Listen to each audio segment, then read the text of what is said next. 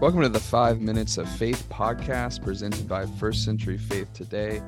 Forrest and Hiram here, not so live, talking about faith and questions and just looking into the scriptures. Hopefully you'll find it encouraging and edifying and a boost for your day. Maybe we could talk a little bit just about, maybe get a little personal. How do you read the Bible? What do you suggest for people to kind of build that habit of daily Bible reading or regular Bible reading, and some things to look out for as they read? Yeah, Forrest, that's a good question. I've tried to read the Bible in all sorts of different ways.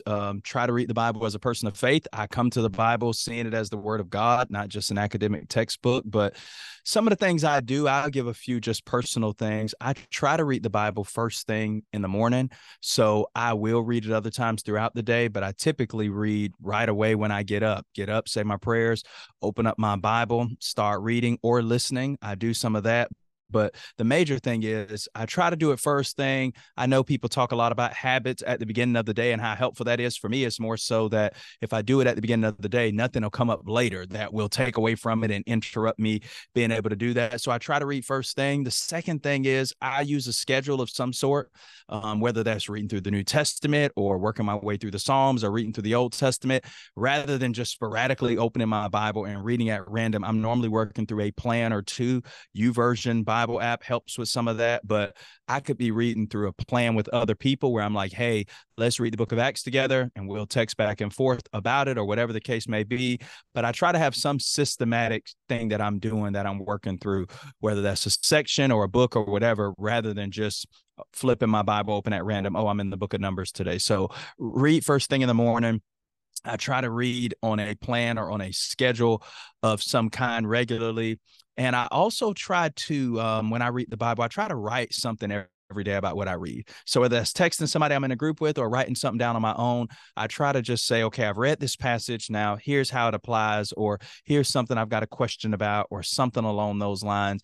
I'm not writing a sermon. I'm not even writing an outline of sorts, but just here's my takeaway from this. Here's something I'm struggling with that this passage addresses, and try to make it come home. So as I'm reading, I'm always looking for that nugget or whatever that is.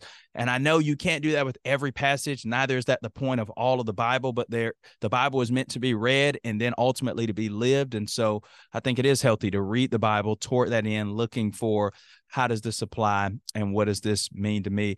I'll say maybe 2 or 3 more things before we kind of turn it to what I would suggest for others. But so far, I've said, try to read first thing in the morning, read on a plan, try to write down something that I read. I also try to read the Bible in different translations, depending on what's going on. So, I might say, hey, I'm going to read through the New Testament in 90 days through the ESV, but then I'll pick up the NIV or something else. And reading different translations has helped me because it sometimes gets to the point where you learn a lot of the Bible, you read it over and over again, and you know what to expect. And we stop allowing the Bible to shock us. And reading from good and reliable translations, but having some diversity, can be helpful because it causes us to pay better attention, and our mind doesn't really go to sleep as we read. We kind of, you know what I mean? We just kind of stay alert and stay awake when we read, and that's always helpful for us. So that's pretty much what I try to do in reading the Bible. I would just give some practical and helpful tips. When you read the Bible, come up with your way. Don't become a slave to anybody else's way.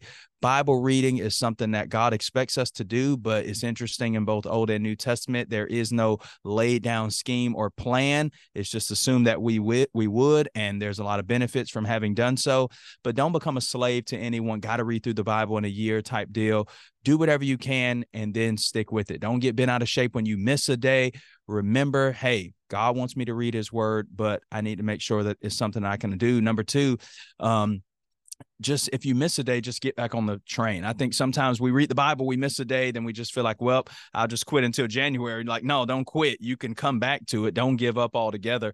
You can return. And so if you miss a day, get back to it, and then just be creative. If you feel like your devotional life is getting stale, try something different. You can listen to the Bible on audio. If you've listened in the past, be a person that picks it up and read larger sections, read shorter sections. Be creative and try different things that keeps it exciting for you, and just, try different things and be flexible. And the last thing I would say is, when you read the Bible, just remember God's speaking. I think we can forget that in all our academic pursuits, seeing doctrinal nuggets. Ooh, this verse will be helpful the next time I'm in a discussion about this thing. the Bible is a part of a conversation that we're having with God or God's having with us. And so Bible reading has always helped and enriched when we remember this is actually God's word. It's his vehicle of communication toward me. I need to approach it reverently. I need to approach it with faith. I need to approach it expecting to encounter God and having my heart and soul stirred by reading the Bible. This isn't my biology textbook or a text message from my grandma. This is the word of God. And that just needs to shape the way I read it. And so I need to come to it just believing. I think we sometimes want to read the Bible through the eyes of a skeptic. I'm a Christian, and I want to read the Bible that way. And that's what I think God wants us to do.